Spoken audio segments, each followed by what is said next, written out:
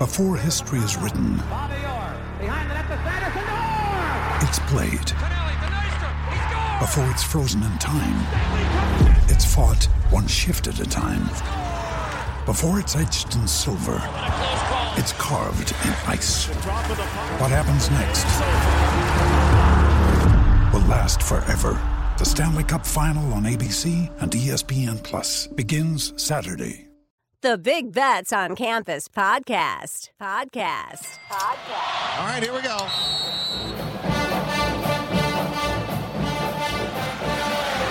Spreading the court. 10 seconds remaining. They just got to throw it under the basket. It's the truth for the win. Gone. They did it. A miracle. Legends. Double order. Hit that one from the parking lot. Shock and awe in college basketball. It's not the size of the dog in the fight. It's the size of the fight in the dog. What's up, Degenerate Nation? Welcome to the Big Bets on Campus podcast. This is the College Basketball Conference Tournament betting preview, part 6. I'm Stuckey, and joining me today, a friend of mine and friend of the pod. You know him very well, Mr. Jim Root from the Three Man Weave. What's going on, Jim? Not too much. We're getting into the heart of it. I just love that the conference tournament pool, you overreact to where you are in the standings, Stuckey, and then there's still like 200 games to be played this week. There's a plethora of basketball ahead of us. Yes, we get a little bit of a breather Monday, Tuesday, but we'll still have some tickets to the dance punched, and then it gets crazy. One of the best weekends of the season coming up, and then obviously the best weekend. So it's going to be madness. Today, I'm really excited for this episode because we're covering some really, really intriguing conferences. We're going to talk Big East, Conference USA, Southland, and maybe the one I'm excited for the most, the Mountain West, which it just has so many different storylines that we could spend forever on it, but we'll try to be a little efficient here. But before we dive in, a lot of newsworthy things happened. It looks like Johnny Davis is going to be okay. I know that happened today, but Wisconsin went down, and Illinois just actually pulled it out against Iowa thanks to some ridiculously bad Iowa free throw shooting, and they clinched the 1 seed in the Big Ten tournament. But what's one takeaway that you wanted to mention from the weekend that was? It was a good weekend for bubble teams, and not just because a lot of them won. BYU lost. That was a team that I think was in the outside looking in, had a chance to make a little bit of a run. They're probably drawing dead since they're in the clubhouse now. Loyola won their tournament. That was another team that was kind of lurking by the cut line, could have maybe been a bid stealer or allowed a bid stealer in the MVC. And then Murray State took care of business in the OVC. So that is good. The bubble has not shrunk yet. All the teams that are sitting near that cut line are at least feeling good about that aspect, not having any bid stealers so far this year. Yeah, one team that we'll talk about. Actually, it's a pretty good transition. Let's start with the Big East. And Xavier is one team that is fading fast, but they had to be happy with some of those results because they're right on the cut line. The Big East, there's 6 teams safely in, I think, if you assume Creighton is in, and then Xavier, I think Bracket Matrix has them like barely in right now, but they're obviously trending in the wrong direction. But let's talk the Big East Conference Tournament. Always a fun one. 11 teams get in. Played at Madison Square Garden, March 9th through the 12th. There's 5 byes: Providence, Villanova, UConn, Creighton, and Marquette. We have our round 1 games already set. St. John's, DePaul is a bummer. 2 teams that are like trending up and playing well and healthy, and they get each other in the first round. Seton Hall, Georgetown, Xavier, Butler. Defending champ, Georgetown, was an 8 seed. I was just talking about this with Matt. We have Georgetown, who's, 150 to 1. Georgia Tech and Oregon State, defending champs that have 0 chance of winning their conference tournament. Bizarre year last year. I'll start with a trivia question before we dive into the bracket and the odds. Lowest seed to win the Big East tournament ever. What's your guess, or do you know it? Is it not I guess it's not Georgetown, the 8 seed last year. That must not be it. It's not. Does it go back to the 16 team era? I'll say the 9 seed. Was UConn the 9 seed the year they won the title? 9 seed is correct. Ding, ding, ding. But it was Cuse in 2004 with all those. I think it was like that year they had all those crazy games and close wins, and they won 4 or 5 games in 4 or 5 days. But 9 seed is correct. So you're starting off with a winner. All right, let's take a look at the odds. Nova's the favorite, plus 165. We know how good they are. They are well coached, well schooled. They're just going to grind you down. Excellent passing team, going to get excellent offense. They're very good. UConn actually second, plus 350. Providence around 5-1. Marquette 7-1. Marquette really fading down the stretch, 4-5 down the stretch. Although they did sweep Nova, and so does that make them more intriguing? We'll talk about them. Creighton 10-1. Seton Hall, then you're getting to Seton Hall. St. John's 27-1. Xavier 30-1. Butler 35-1. DePaul 65-1. So let's attack this. Well, first I'll ask you, when you first look at this bracket, I can tell you my thoughts, and then I'll get yours, see if you agree. This narrative that, Providence is lucky. I tweeted out the other week, I said, we're going to get Providence like +3 in the first round against like a 14 seed, and they're going to win by like 40. Because everyone's just like, they're unlucky. I want to fade them. So I look at, and they're, 5-1. UConn is plus 350, and they're in the same side of the bracket as Villanova. And Providence has to play either a fading, Xavier team. Butler's been playing better with Hodges and Enzi, but Providence should win that game. Then they get a Creighton team that doesn't have Nembhard, and I think they're trash without him, or a fading Marquette team. So like their path to the final is not tough. I mean, UConn has to play Seton Hall. We'll talk about maybe the status of Richmond, which could be big. And Villanova has to play like St. John's and DePaul's team that are playing really well. DePaul's a covering wagon. So like there's some landmines in that side of the bracket. So my first thought was, maybe there's some value with Providence here. What were your first thoughts on the bracket before we dig in here?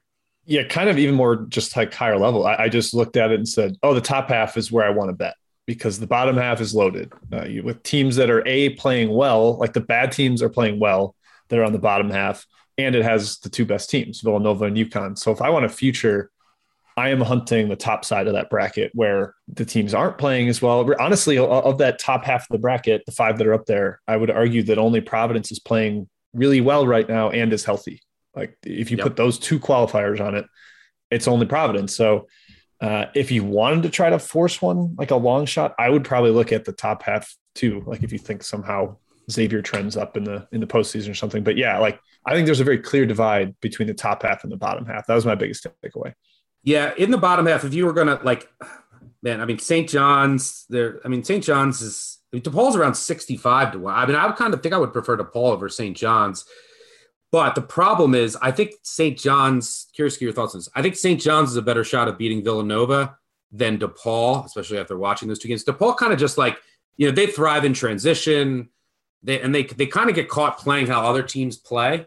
But they're healthy now, but it's hard for me to see them beating Villanova. St. John's, no matter who they play, they're just going to muck up the game. So my problem is that, St. John's DePaul could go either way.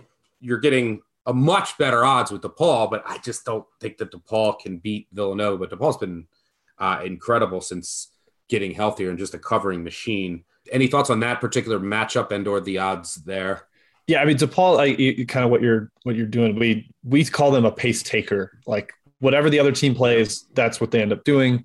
So if they're playing somebody like St. John's, they can thrive because they're going to get in the track meet that they want to be in. Freeman, Liberty, and Jones are so good in transition. But then Villanova, they're going to end up playing a bogged down half-court game like Villanova wants them to, and I think they are pretty much hopeless in that situation. But St. John's has given Villanova trouble in the past. I remember last year, Posh got in Colin Gillespie's grill quite a bit and forced him into one of his worst games of his college career, and can still potentially do that. Champagne's playing a lot better. They have the long athletes to compete with Nova and deal with their switching. So, St. John's was a team I was thinking about as a dark horse. If St. John's had gotten the 8 or 9 seed, I'd be on them, betting them as a future on that top half of the bracket. The hesitance is having to go through Villanova in the second round. Yep.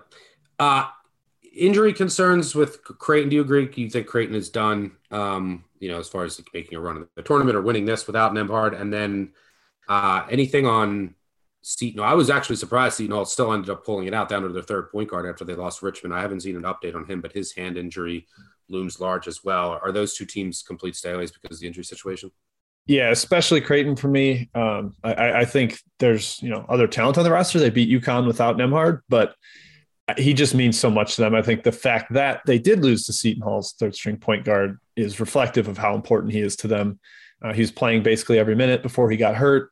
So I'm glad they got the UConn win done, because I think they belong in the tournament for what they did all season, and they don't have the excuse of like, oh, you didn't win any games without Nembhard. They got a good win without him. I just don't see where they go without like a true creator, somebody to control the game. That's trouble for the Blue Jays. Seton Hall, like you said, they down to third string point guard. Aiken was really good before he got hurt. They were like a run and gun team for a while, which is not what I expected coming in. Then he got hurt. They kind of reformed into the defensive identity that I was expecting, with a huge lineup, Richmond at point guard. But now if he's out, that is going to be a serious problem. So that's one that's like, as we record this on Sunday night, we don't know exactly what his status will be. You got to monitor it going forward. Yeah, I think. And by the way, Marquette, they're fading here. They were a wagon, but they swept Villanova. They're in the opposite side of the bracket. Are you souring on this team of late? Yeah, I came into the year and I was like, I think they're going to be awesome as an underdog. I like them getting points, like kind of counted out. I think Shaka's a great motivator. But then they got maybe a little too high in some of the betting markets, the value, because they won so many games. They swept Villanova. They blew out Providence. They were like, okay, look at this team go. And then they were favored a lot. And I just think they got to the point where it was not the right circumstances to back them. And they've obviously lost a few games down the stretch here. Yeah, I'm souring a little bit, but they do have maybe arguably the best player in the league in Justin Lewis. And that's always a huge asset as you enter postseason play, because you want to be able to throw him the ball and rely on somebody to get you buckets. Yep. We're kind of in agreement here. I think if you're going to take a future, if you don't want to get too crazy, I think Providence has the value up top. And by the way, everyone's going to, they're lucky. They're lucky. They win every game by 1 to 5 points. Well, that works in a Big East tournament when you just need to win games. We're not talking about covering 6 here. We're talking about advancing against some potentially wounded and or fading teams just to get to the final. And then keep in mind, Providence with like nothing to play for played, granted, there was Shotquati marked it as a 17-point loss. They didn't have Durham, but they played Villanova tough. It's a veteran, well-coached team. They also got a lot of rest. They didn't play this weekend, and they don't have a bench really. It's not a deep team, so you got to win 3 games in 3 days. So I think that rest helps. And if you want to take a flyer, I think we both agree that it's St. John's. The problem is you got a landmine with DePaul in a game that could, DePaul could realistically win in a shootout. Should be a very entertaining game to watch. But look, St. John's, can they win 4 games in 4 days? I mean, it's a team that plays fast, tries to muck it up, and but they're going to play Nova. They're going to play UConn. It's not going to be as many possessions. But as you said, they've given Nova trouble in the past. This year against Connecticut on the road, they lost in overtime. And at home, they lost by 3. And they have a ton of talent, and they kind of just ugly up games. So I think that's the way to go. Can I add one more Yeah. that sort of intrigues me? Just because I said, like, if I wanted to take a flyer, it'd be the top half. I did see one price of Butler, 80-1. And if they, Xavier's fading, they almost beat Providence. Granted, it was without Durham, and it was at Hinkle. But they are playing a lot better with Hodges. 80-1 in that kind of open-ish top half of the bracket isn't something I hate. That is getting a little wild with the Bulldogs, but it's at least worth a glance, I think. Yeah, there's no one that especially with now that they're fully healthy, and if you look, just without Hodges and Enzi, the results were ugly. But now that they're fully healthy, there's no one on that top half of the bracket that they can't beat on their good day. So, yeah, I don't hate that at all. We have 3 first-round games, and then we have Creighton Marquette is already set. Any of them stick out for a potential betting opportunity or something down the line for a matchup that might pop up? I think you should live bet Georgetown when they get down 20 points, because that's what they do. And then they always charge back, and we saw Ewing have a good tournament last year. So that's one thing I would look at. I'm sure they'll get down big against Seton Hall. And then I'd probably be looking to back Marquette. Just because of the Nembhard injury. I still think Creighton's a little bit overvalued in the market because they had a good performance without him. Maybe the line isn't getting knocked because of his absence. So Marquette would be a team I'd be looking at too. So what's Georgetown? I guess it depends somewhat on Richmond's status. Georgetown going to be plus 12 against against Seton Hall and then lose by 11 on a backdoor. I mean, I feel like that's been like the last 2 weeks. They're like plus 12 and they lose by 11 after they get down by 20. Yep. It's automatic, like clockwork. All right. Good stuff there in the Big East. Let's move on. Let's get the Southland out of the way. We have Southland March 9th through the 12th in Katy, Texas. 8-team tournament. Nichols and Sela, Southeast Louisiana, have double buys. Texas A&M, Corpus Christi, and New Orleans have single buys.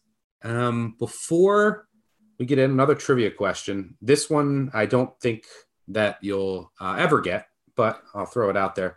Which team has the most Southland titles in its history? Does it have to still be in the league, or is it this ever?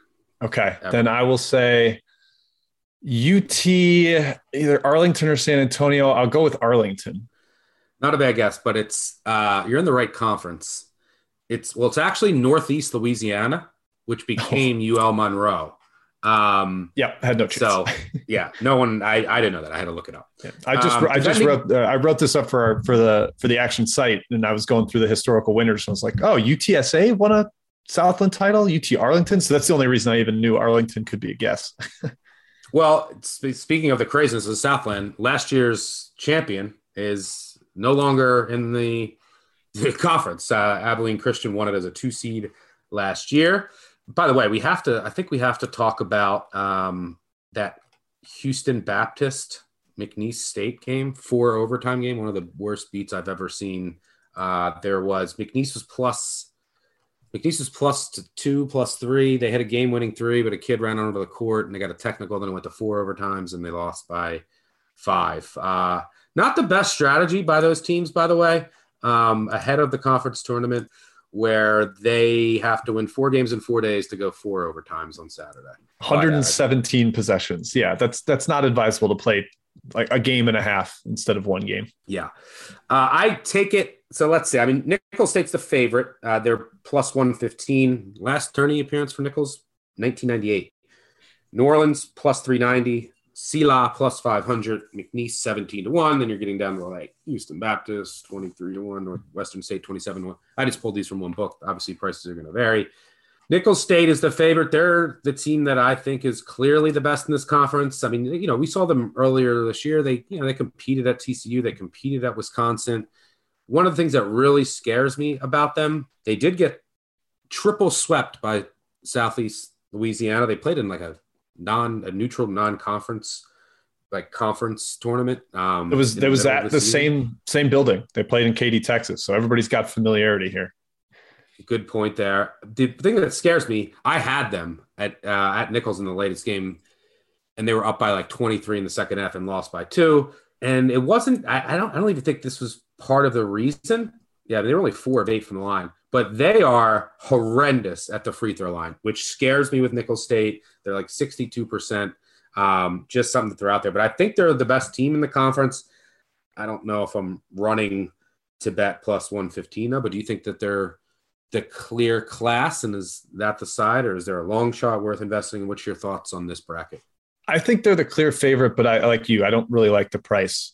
One thing to note on the free throw percentage, I think usually a lot of those teams that are terrible at the line are because one guy is like 40%, but they just have everybody on their team shoots 60%. Like they don't have 2 good free throw guys to give it too late because no one on their team is efficient at the line. So yeah, that is a huge problem. They got a couple guys that are in like the 40s and 30s too. Yes, they don't have a high volume, but it's like I just go look at their roster and their free throw percentage. It's stunning. They don't have at the end of a game, you don't have a guard to throw it to that's like your one guard that can hit 85%, even if the rest of your team, like the Memphis teams, like they would have at least one guard.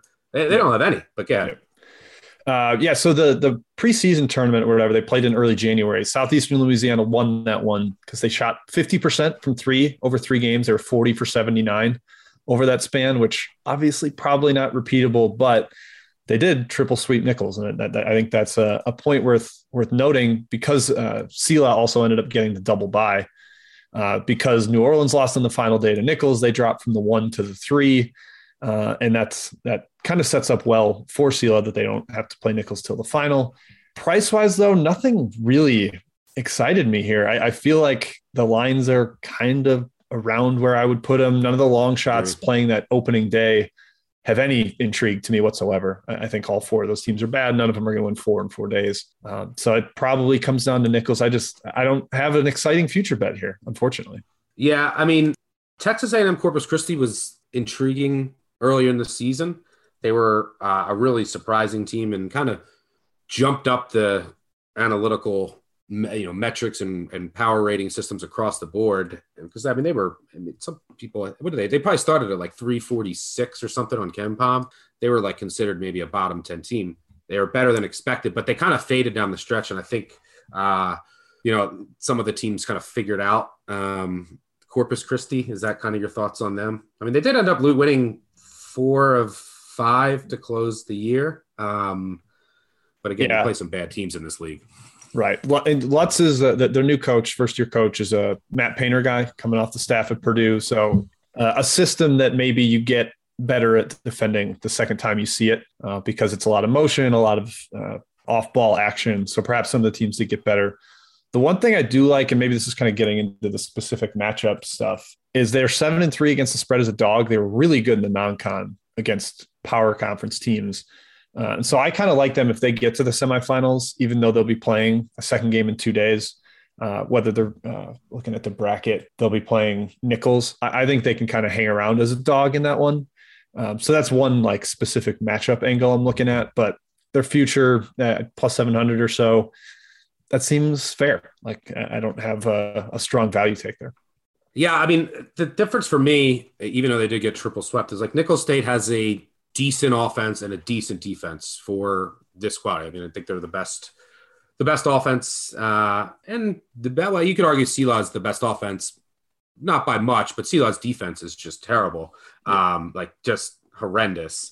And then you have, some other teams where it's like, their offense is good, but their defense. So I just think Nichols is the most solid across the board. And probably has the best player too, which helps. Yep. And if you're not familiar with the Southland, a lot of pace. These teams want to play faster outside of Incarnate Word, who likes to crawl. But there's a lot of pace. And then you mentioned, so here's a curious angle. We'll get into some, because I agree, there's not much value from a futures perspective. You said that they play, same building, and they played that random conference tournament, non-conference conference tournament in the middle of the year that didn't count towards their conference record. Same building, a lot of pace in this conference. Familiarity is the potential for some overs here. Is there anything in the first, some of the first round matchups that intrigue you or anything there? I think overs are worth a look there. The one thing I remember, and I the last 2 games of that tournament, I blind bet the unders on the third day because clearly like the teams had kind of run out of gas. And I think all 4 unders hit on the third day of the tournament. So if you get a couple teams playing third game in 3 days, if you get some upsets in the final, I think unders are worth a look. But the early rounds are heavy overs. The teams shot really well in this gym in that preseason tournament, CELA especially, but other teams did as well. So I think early overs, and then when the legs go, final round, maybe you get an inflated number because of the early rounds, and then you bet the under in the final. Yeah, I'd be curious. I would definitely prefer it with Northwestern State and McNeese, but I mean, look, you have to worry about the legs for Houston Baptist and the legs for McNeese. Incarnate Word wants to crawl it, so maybe there's more questions than I thought. And let's see, Incarnate Word, Houston Baptist, their games were 82-68 and 68-65 this year. And then Northwestern and McNeese, 80-75 and 93-84. And by the way, legs can also hurt you on defense. So I think I might prefer the Northwestern State, McNeese State over. Anything from a side perspective, or no? We're dealing with dregs here, so. I mean, the first day, like McNeese is the only one that's not a complete dumpster fire. So maybe they're worth a look if they're dialed in. Like they have some transfers from like VCU and Southern Illinois, like some pretty decent down transfers that can actually be solid. So I think if they actually play to their level, they're a category above their opening round opponent. All right, fair enough. Let's move on to our next conference. Let's talk Conference USA. It takes place March 8th through the 12th. The Ford Center in Frisco, Texas, 14-team tournament. North Texas, Western Kentucky, Middle Tennessee State, and UAB get a double bye into the quarter. 6 teams get a single bye. 2 round 1 games, FIU Marshall and UTSA Southern Miss. We won't even get into their futures. They'd have to win 5 games in 5 days, and they're just not worth considering. Defending champ, North Texas. They were a 3 seed. Since this conference has changed a lot. Since post Memphis days, which is what it looks like, the closest that it's looked to what it is today. The lowest seeds to win, Marshall, 4 seed in 2018. But this tournament, the bracket has like weird, like 3 West and 4 West, but UAB a 4 seed in 2015 won. Trivia question here before we get into the odds: only 2 current members have multiple Conference USA titles. Charlotte is correct. Charlotte. And the other is Middle Tennessee. They each have 2. Wow. I think Memphis has the most Conference USA titles. Yeah, I think Memphis has 7.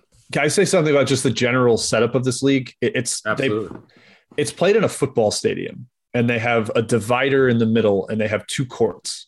So it's like this weird shooting background. Unders have been really strong in the past. So like because of this weird background, because there's 2 games going on at once, I would keep an eye on unders. If you're on the fence, an under is probably a good play here. Yeah, it's really interesting in that markets across the board in all sports and college basketball is included in that are getting more efficient. But you just have these certain arenas that the market just doesn't go low enough on some of these totals. We see it. We saw it with the Valley again. I mean, in 10 years, what are the Valley totals going to be? 105? They keep going lower, and then they keep just going under. I just don't think that is conducive to shooting that stadium. But you're right. The Conference USA unders have been looted. I'm assuming if you're an early bettor, low limits, I'm assuming most of these totals are going to get steamed down from open. All right, let's getting into the odds. UAB's the favorite, not North Texas, who's the 1 seed. UAB's plus 170, pretty close. North Texas plus 185. UAB won at North Texas, but they lost by 1 at home. North Texas. Let me go through these odds first, and we'll get into some of these teams. La Tech plus 850. Western Kentucky plus 950. Middle Tennessee, the covering machines, 10-1. FAU 18-1. UTEP 35-1. Charlotte 40-1. ODU 65-1. So North Texas is up top. They have Western Kentucky, La Tech. Let's start up top. I mean, North Texas, just an incredible defense. They just grind games to a halt, very well coached. But they're going to be in close games. They tend to just find ways to win all these close games. But it's not like once they play some of these good teams, they're going to have a shot. Louisiana Tech would be – look, I've backed them a couple times and have not had success against these top teams. They're 0-4 against UAB and North Texas. La Tech at plus 850. They have to play in the second round, which means they'd have to win 4 games in 4 days, which isn't ideal. They'd have to beat winner of FIU Marshall, as they should, then Western Kentucky, then presumably North Texas. Lofton's a stud. This team, there's just something that's missing. I don't quite know what it is with La Tech, but can they put it together here? And is there any value in the top half there, or is it just North Texas is going to strangle everybody? I think there's some value with them or Western Kentucky. I think both of those teams, Western Kentucky has trended way up. They started 2-6 and are now 11-7 and getting one of the double buys. Like that is pretty impressive for a team that started floundering like they did. They've got a 7'6" shot blocker. There's some weird idiosyncrasies about preparing to play against that team that I think are tricky in a 1-game turnaround. So I think, if you have a preference between Louisiana Tech or Western Kentucky, either one of those is worth playing. And I saw a 16-1 out there in Western Kentucky that I thought was definitely worth a look because they're already in the quarterfinals. They've beaten Louisiana Tech. They were right there with North Texas. So I think that might be worth a look. North Texas isn't so categorically above these other teams because of the style they play that they're going to consistently blow them out. So they're not a huge favorite I like backing. Yeah. Well, Western Kentucky, but they lost by 1 at Louisiana Tech. Can you put your finger on what exactly is off just against the top teams for Louisiana Tech? What is missing? It's probably a little bit guard play. I think their guards are fine, but there's not late game, run a pick and roll. You will create for yourself or others. It's just tough when your best offensive player is clearly a big man that is a lot easier to double and keep the ball out of his hands. Now, North Texas, North Texas, I'm a huge fan of McCaslin, North Texas coach. And by the way, You mentioned like weird prep tournament setting. He's an incredible coach. That could hurt North Texas here, right? Like lack of prep time and quick turnarounds. But, under him, if you look at some of the 3-point percentages, I mean, it's always going to be an incredible defense, but it's not like they're elite in 3-point percentage allowed. I didn't think they were going to be as good as last year, but they are. Tyler Perry's a stud. But teams in the league are shooting 28% from three. They're also shooting 40% from three. Is that sustainable? Or is there a potential regression coming for North Texas? Maybe a little bit. I think the one thing they do is a lot of those attempts are late in the shot clock forces because of how they elongate the shot clock. They give up the longest average possession length in the conference. I think that's reflective of how many times teams are against the shot clock and they just kind of got to throw something up. But yeah, the North Texas offensive 3-point percentage is a little surprising to me. I think they have some good shooters. I love Tyler Perry, but the rest of the roster is just solid to me. Not really a 40% high volume type of team. So maybe a little bit of regression both ways, but not too severe. Yeah, North Texas, and by the way, they take away the three. I mean, you just they're the fifth in the nation in 3-point rate. All right, let's move down to the bottom half of the bracket, which Middle Tennessee is the 1 seed, one of the most pleasant surprises in the country. The 2 seed is UAB, who's just a wagon. I love Jordan Jelly Walker. They won at North Texas, lost by 1 at home. Like I said, one of the things with UAB, maybe you can help me crack the code, because I love this team. I think they'd be dangerous if they get into the tournament. Couple head scratching, loss, losing at Marshall, losing at Rice, losing at ODU. Just didn't expect that from them, those 3 losses. But this team has a ton of potential. There's a reason that they're favored. Deserved favored? What do you think? Yeah, probably. They also, I think, set up really well for a tournament because they have so much depth. They can really kind of go too deep at every spot. I don't think they're going to be deterred by playing 3 games in 3 days. And they also will press. They will take advantage of that depth. It's not just like, hey, we've got 10 guys that could play. It's we will hurl them at you in waves, take out your legs, and they're a good second half team because of that. The pressure just kind of takes its toll over time.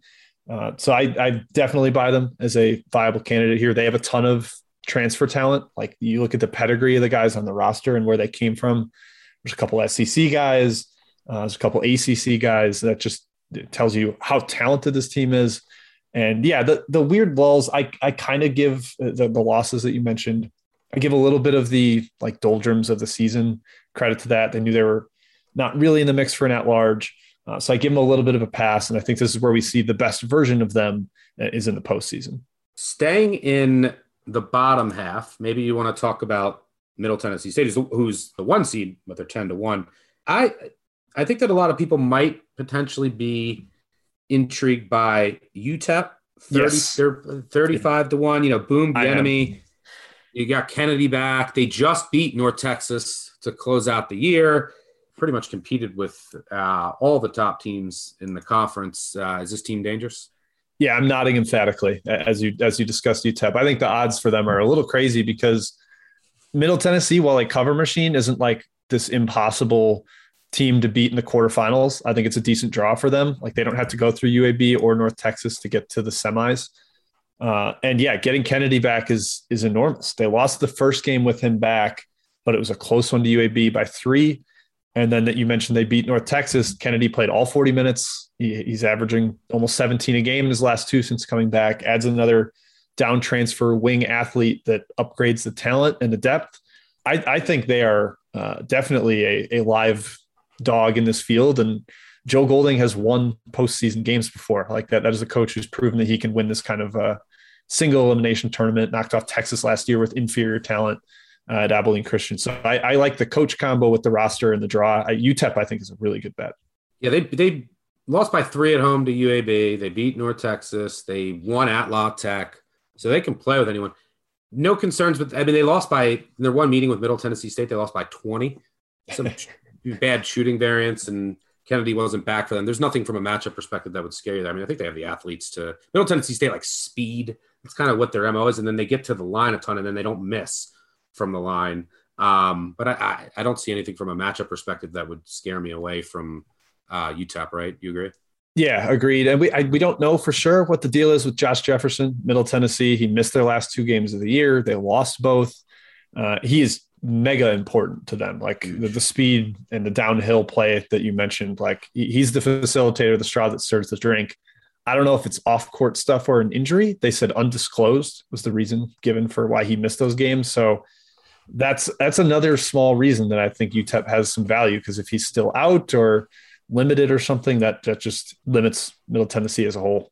Now, I don't think this is going to be the line, but if you're looking at this, if you just came in blind, you didn't know anything about college basketball, you're just looking at my screen right now, you would say, oh, look, KenPom has the UTEP Old Dominion game is like a toss-up, and Old Dominion is like 70-1 and UTEP is 35-1. I think Old Dominion kind of stinks, but any thoughts there? Yeah, I mean, I'd love to get that game at a pick'em, because UTEP is better, and the Kennedy return is not factored into that. The KenPom line, I'm sure the odds makers will have it, laying 2.5 or something to frustrate me immensely. But I'll probably still back the Miners there, because I just think they're on the rise with Kennedy back and a team that's undervalued in the market still. You might be able to get a soft open, but it'll get popped. Trust me. Yes. Anything else from a futures perspective? Any other flyers, and how about a prediction here? I'll predict that UAB wins. North Texas has been awesome this year and has built maybe kind of a fringe at-large candidacy, but they've won a lot of close games because of Tyler Perry heroics. He hit a couple buzzer beaters for them late. I don't think they're quite the best team. They've suffocated some bad teams, which has increased their analytical rankings. So I think UAB wins, but not enough to bet the price that they're currently laying. I completely agree with you. Yeah, I think North Texas has been a bit, we talked about some of the shooting regression, but I want a lot of close game luck. Like I remember the Florida Atlantic game. I had Florida Atlantic against them. I mean, Florida Atlantic misses a couple wide open threes, then free throws, then a wide open layup at the end, and just did everything possible to lose that game in a game they easily could have won. So I agree. And as great of defense and as much that I respect Caslin, like I'm sorry, give me Jelly Walker and UAB in the tournament over North Texas, just from a pure entertainment perspective. Yeah. So we're gonna have enough elite defenses like from the Big 12 that are getting in. We don't need North Texas also in. Give me UAB. But I agree. I think UTEP is the shop around. That's the flyer worth taking from the bottom half. And Middle Tennessee State, if Jefferson can't go, just even better. Yeah, I saw 45-1 on them that I'm probably going to take a swing at. I agree. Miner Nation. Any first round matchups or potential matchups from an individual game perspective that you have circled? I think Marshall's probably a solid bet in that opener. I just think FIU is the last year. Look at how badly they quit down the stretch, and I kind of feel like they've done a little bit the same this year. Marshall, a team that was actually predicted to be quite good in this league and has not been. And I usually kind of like to trend back a little bit to preseason expectations, where a team feels like this is a reset. We can kind of earn some redemption for our underperformance. And Marshall is good enough to do that. There's also a chance this might be Dan D'Antoni's last coaching hurrah. Maybe there's a win one for Dan kind of vibe going around that team. What happened with them this year? Man, I wish I knew. I think they were always one guard short. They just kind of lack any depth or creation at the point guard spot. When Jared West left to go to Louisville, that really hurt them, but they're more talented than what they've shown, especially with Tavion Kinsey in the lineup. So yeah, I can't fully explain it, but it's one, it maybe made them a buy low candidate here. All right, let's get to what I think a lot of people are excited for, and the part of this episode that I'm most excited for, and that's the Mountain West Conference Tournament, which should be electric. March 9th through 12th at the Thomas Mack Center in Las Vegas, where Jim resides. 11 teams in the tournament. 5 buys: Boise, Wyoming, UNLV, Colorado State, San Diego State. Round 1 games are already set. Nevada, New Mexico. It's a shame. I kind of wanted both of them to kind of get a shot at some of these big boys. Utah State, Air Force, and Fresno, San Jose State. Defending champ, San Diego State. They were the 1 seed. San Diego State was the 5 seed in 2018. Wyoming was the 4 seed in 2015. The lowest seed to win it was Colorado State, number 6 in 2003. Here's the trivia question. I think you'll know this. Last time UNLV won was in 2008. And who was the tournament MVP on that team? 2008 UNLV. Man, that one's going to escape me. Oh, was it Kevin Kruger? Not Kevin Kruger. I think he was in 2007. Was the tournament MVP. I was like, oh, this makes so much sense because he's their coach now. That's why it's the trivia question. But yep. Which I was going to bring up after, which is why I had that. He was 2007, but okay. Wink Adams was the tournament MVP the last time UNLV won it. This is probably it's as much optimism as we've seen around UNLV heading into the Mountain West Conference tournament in a few years. Let's take a look at the odds here. And by the way, like there's 7 teams in the top 85 on KenPom, and you have a healthy Nevada, you have a dangerous New Mexico team that can score. This is just a load of coverage. There's 4 teams that are safely in the tournament. You agree Wyoming's safely in now? I think they're fringy. I think they'd be sweating if they lost to UNLV. I'd probably still have them in, but it's not like a surefire lead pipe lock. Okay. But Boise, Colorado State, and San Diego State are certainly in. And there's teams that are talented enough to take this down, like UNLV with Bryce Hamilton. Could do it. Fresno State, even. I mean, they're going to grind you down. They're going to be in the game. They have a first-round draft pick on their team. Utah State even underperformed, but getting healthier. They played a lot of the top teams very close. They can make a run here. They won that Myrtle Beach Invitational early in the year. Like they've won a tournament before this season. Yep. You have New Mexico, who could just get red hot. They don't really play any defense, and unfortunately not going to be playing at the pit.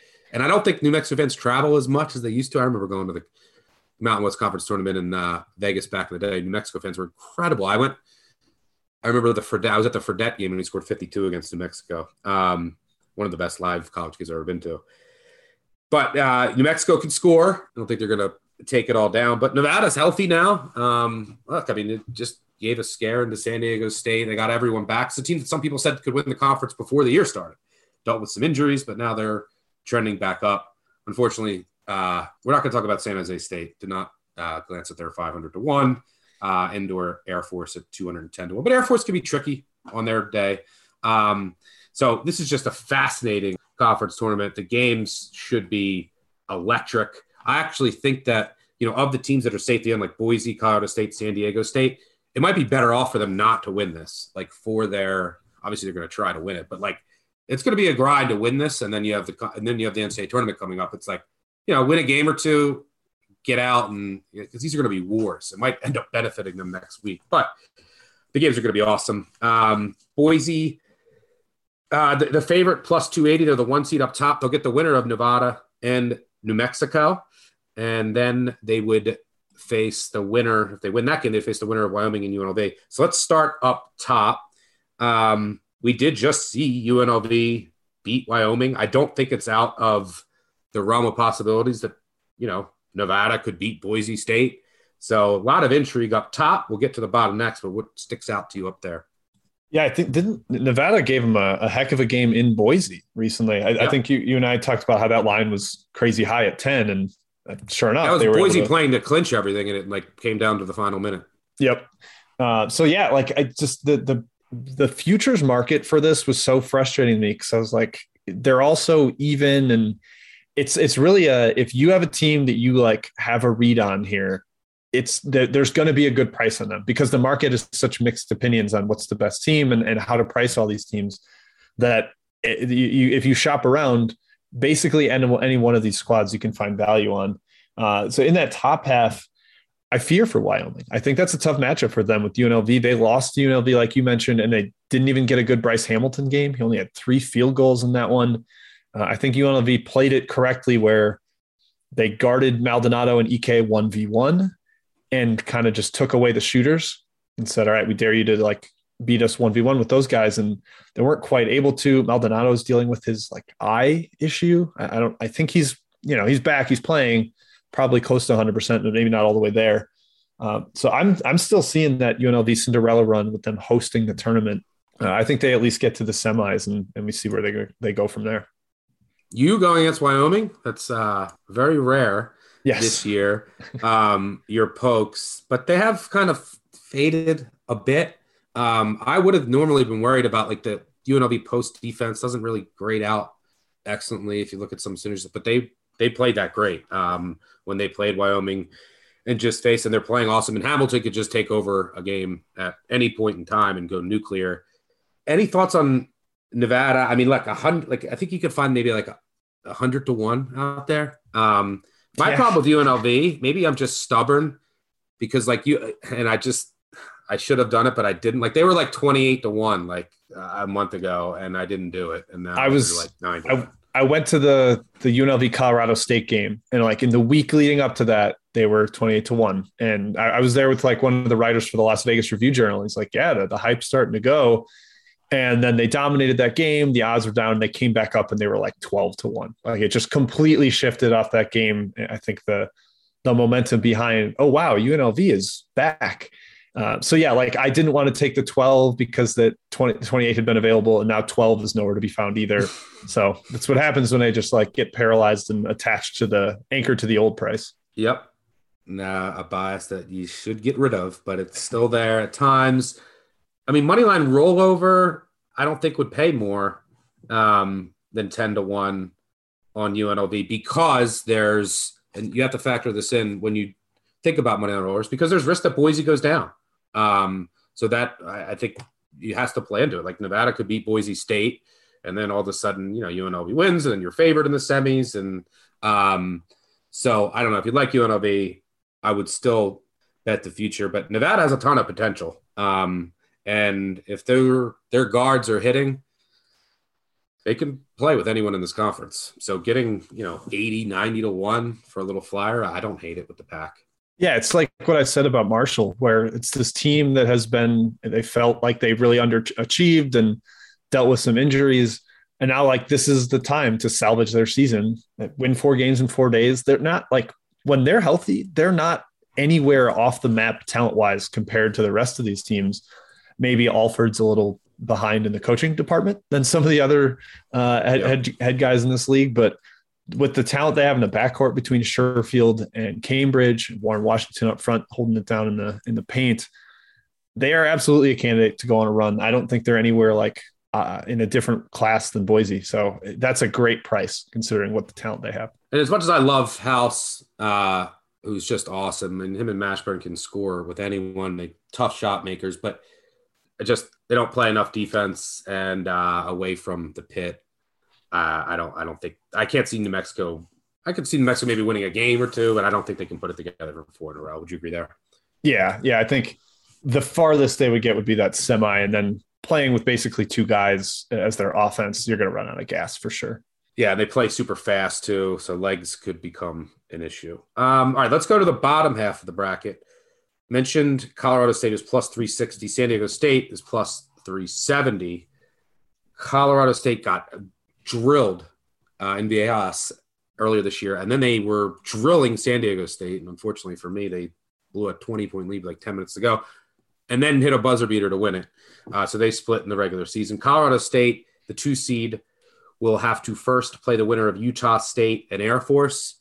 It's a tricky Utah State team. Might get some value on Utah State against Colorado State in that game. We'll talk about that shortly. San Diego State will play the winner of San Jose State, Fresno State, which means that San Diego State will play Fresno State on Thursday. And Fresno State just took them to double overtime at San Diego State on Thursday. Orlando Robinson is incredible. The San Diego State defense is incredible, but Fresno State can play some themselves. The game will probably be like 48-46 with a minute to go. Fresno will have a chance to win that game. So again, intriguing bottom half. Can Fresno State or Utah State make some noise here against 2 teams that are safely in the field? So maybe you get a desperate run from one of these teams that definitely has potential to make some noise. What are you seeing in the bottom half? Yeah, you kind of alluded to it with the score prediction there, 48-46 with a minute left. Like this is the opposite of the Southland, where like almost every team wants to play slow at a crawl, besides Nevada and New Mexico, who play each other in the first round. Fresno games are like close to auto unders for me at this point because they are so slow and they're better defensively and they don't always feed their big man the way they should. But the fact that you have a lot of these slow teams means low possession games, which can lead to higher variance outcomes, which I think is good for taking a shot at somebody like Utah State or somebody like Fresno, who have proven themselves time and again to be as good as some of these at-large teams that they're facing. They just haven't gotten the wins necessary to be in the picture. But now coming down to a single elimination event, I think it's worth taking a stab at them because they're not the same quality as Boise and Colorado State and San Diego State, but they're good enough to beat them like on any given night. So I wouldn't want to back one of those top dogs at 3-1. I'd much rather have Fresno or Utah State or somebody at like 10 or 11-1. Yeah, it also helps with Fresno State, the fact that, now they're going to have to win 4 games in 4 days, but the first game is against San Jose State. And you mentioned they play slow, low possession games. So that helps too with the legs if you're going to get it done. San Diego State, maybe the urgency isn't there, but their defense is incredible, but they're also pretty reliant on like Matt Bradley going off. So if he has like an off shooting night, it could spell trouble. And like, and he seems to be going off whenever he wants, but he's got to do it 3 days in a row against really good defenses. So maybe they're a bit vulnerable. Any thoughts between, I guess it's a 2-part question. Do you have a preference for either, you're going to get a little better price on, let's say Fresno's like 10-1, Utah State's 13-ish to 1 at one book that I'm looking at right now. Do you have any preference for one of those two if you wanted to take a long shot? And then thoughts on like Colorado State, San Diego State, if it is indeed the rubber match? Yeah, I probably would like team in a vacuum. I'd prefer Utah State because I like their coaching. I think they can win in different ways more than Fresno State can. I think they can win basically one way. But the draw is better for Fresno. Like I view San Diego State as a little more vulnerable because how reliant they are on Bradley. Like you said, that's another team that basically wins by shutting you down and getting enough points offensively. They can't have the random game where their offense goes crazy. So I would probably lean towards Fresno State just because of the path. But if we get Colorado State and San Diego State again, I have to lean towards the Aztecs. I know our mutual friend Jordan Majeski has joked about how Dutcher kind of owns Medved, but he has. Even that big comeback in Fort Collins was kind of evidence of it and how he's able to frustrate a lot of what Colorado State wants to do offensively. So I would probably lean towards the Aztecs there if they get there. I just think they're more vulnerable to an upset in the quarterfinals, which makes this one tricky for me to bet futures. I'll probably be going game by game in this one. Question for you, since I think you maybe went to one of these games. I know you watched them. Maybe then this is another point for a UNLV future, but UNLV destroyed Colorado State, and then they destroyed them again. So was there anything to that from a matchup perspective? Was it just like fluky results? Is there something that UNLV did that really gave Colorado State problems? It was 2 blowouts. Pretty surprising when they did it again. Yeah, I got the vibe. It just like the first half, especially Colorado State could not get anything anywhere near the paint. Like, I don't know if UNLV just played a lot more compact and said, we dare you to shoot over the top of us. We don't want David Roddy to beat us up inside. They didn't give up any driving lanes. But UNLV got up early in the home game, and it was because Colorado State was just throwing up long jumpers, 3s or even long 2s. I think UNLV is very acutely aware of their lack of true size, so they try to play a little more compact and force teams to beat them over the top. Now that caught up to them when Boise State was really hot a week later. I was at that game as well, but that definitely was an issue for Colorado State, and they have nobody to guard Bryce Hamilton. Like, he's too quick for Tanjay. He's too big for any of their little guards, and too quick for even Roddy as well. So I think he's a matchup nightmare. And then the way they defended Colorado State was really troublesome for them too. Yeah. It's just this, if you haven't been, like, there's gonna be a lot of people here listening that haven't been watching college basketball all year. There are some incredible individual players in this conference. That can just take over a game at any point in time. If you haven't watched David Roddy play, I think is he on draft boards? But I think he should, at least in my opinion, start creeping up onto the NBA radar. Matt Bradley is just a human torch. You got Orlando Robinson, who's just a freak at Fresno State. Bryce Hamilton at UNLV. You have the guards at Nevada. And it goes on and on. unbelievable talent. It's just a great Mountain West year. I'll end it with this question. Prediction on two-part question. Prediction on who wins it, and then prediction on which team of the four that we think are in, if we're going to assume that Wyoming is in, has the highest ceiling in March once they get out of this conference, and maybe just some of the matchup. I mean, like Wyoming's going to provide matchup issues to a lot of teams that can't defend the post, and with what Maldonado does. But who do you think ends up winning this, and then who do you think has the highest ceiling in March? I'll go bold and say UNLV wins. I'll say they do the little kind of miracle run on the home court here, but the Boise matchup would concern me. Like I said, I watched that and that was an issue, but they have the capability of beating all these teams. So I'll give UNLV the nod there. As far as highest ceiling, I'm going to go Colorado State. And it's because I think kind of what I was saying earlier, they can win games in multiple different ways. Whereas I think San Diego State kind of has to win with defense, and with Bradley having a great game, that's harder to do multiple times in a row against teams that are really scouting for it. Boise, they have an awesome resume, but they won a lot of close games this year too, partially because Marcus Shaver is like kind of a late game genius, just does not miss clutch shots. But I feel like Colorado State, with the combination of coaching, Roddy being a matchup problem, and a really good point guard in Stevens, I'll give them the nod as highest ceiling here. By the way, yeah, I'm going to go out on a limb and say Nevada wins it. Ooh, wow, we're both getting bold here. Nevada, UNLV semifinals. And by the way, we've talked about this. I think I talked about this in a previous episode. Teams that sweep the regular season series, they're 52% against the spread in the postseason, conference tournaments, and that whole myth you can't beat a team 3 times. But you have to look at every individual case differently. You can't beat a team 3 times. It's hard to beat a team 3 times, whatever. It's a myth.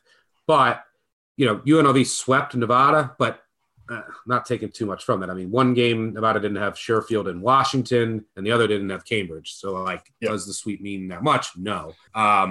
So that could be an incredible game. I would favor UNLV, but I'm getting a lot better price with Nevada. So, yeah, I think it's going to get crazy. And then it'll be – yeah, I think one of these teams that's not in is going to win it in Vegas, and then it's going to be, and then if UNLV wins, that means Wyoming might have to sweat, and then it's going to be sweating for potential 5 Mountain West teams. In the dance. I love it, which is incredible. Any individual games that we didn't touch on, the matchups that you're like salivating on, first round or potential? I will probably back Air Force as a dog, even though I do love Utah State. I just think when that team is competent, they're playing like the weird Joe Scott zone type stuff. They're really frustrating to play against. And they had one performance against Utah State this year where they just totally frustrated them with that zone. Utah State had basically their worst offensive performance of the season. So Ken Palm's got that spread at 13. Yeah, I'll take double digits with the Falcons in that one. I think they hang around at least. Yeah, and then Utah State, I mean, something to keep in mind here is like Utah State, like that guy, I mean, Air Force is gonna grind you down, right? Low possessions. Utah State's not extremely fast, but Utah State knows they have to win this to get in, right? And I mean, I guess they're on the far end of the bubble, but I don't think they have any chance of getting in that large. So they have to win this to get in. They have Colorado State coming up, and then you got to win 4 games in 4 days. So like, if you're up big late, like you don't push it, right? So it could open the back door if it's necessary at all. But something to keep in mind. I'm sure that they want to kind of reserve some minutes here. And Air Force does not quit. Like if the back door's open, they will kick it down. That's the kind of team that will. All right, great stuff as always, Jim.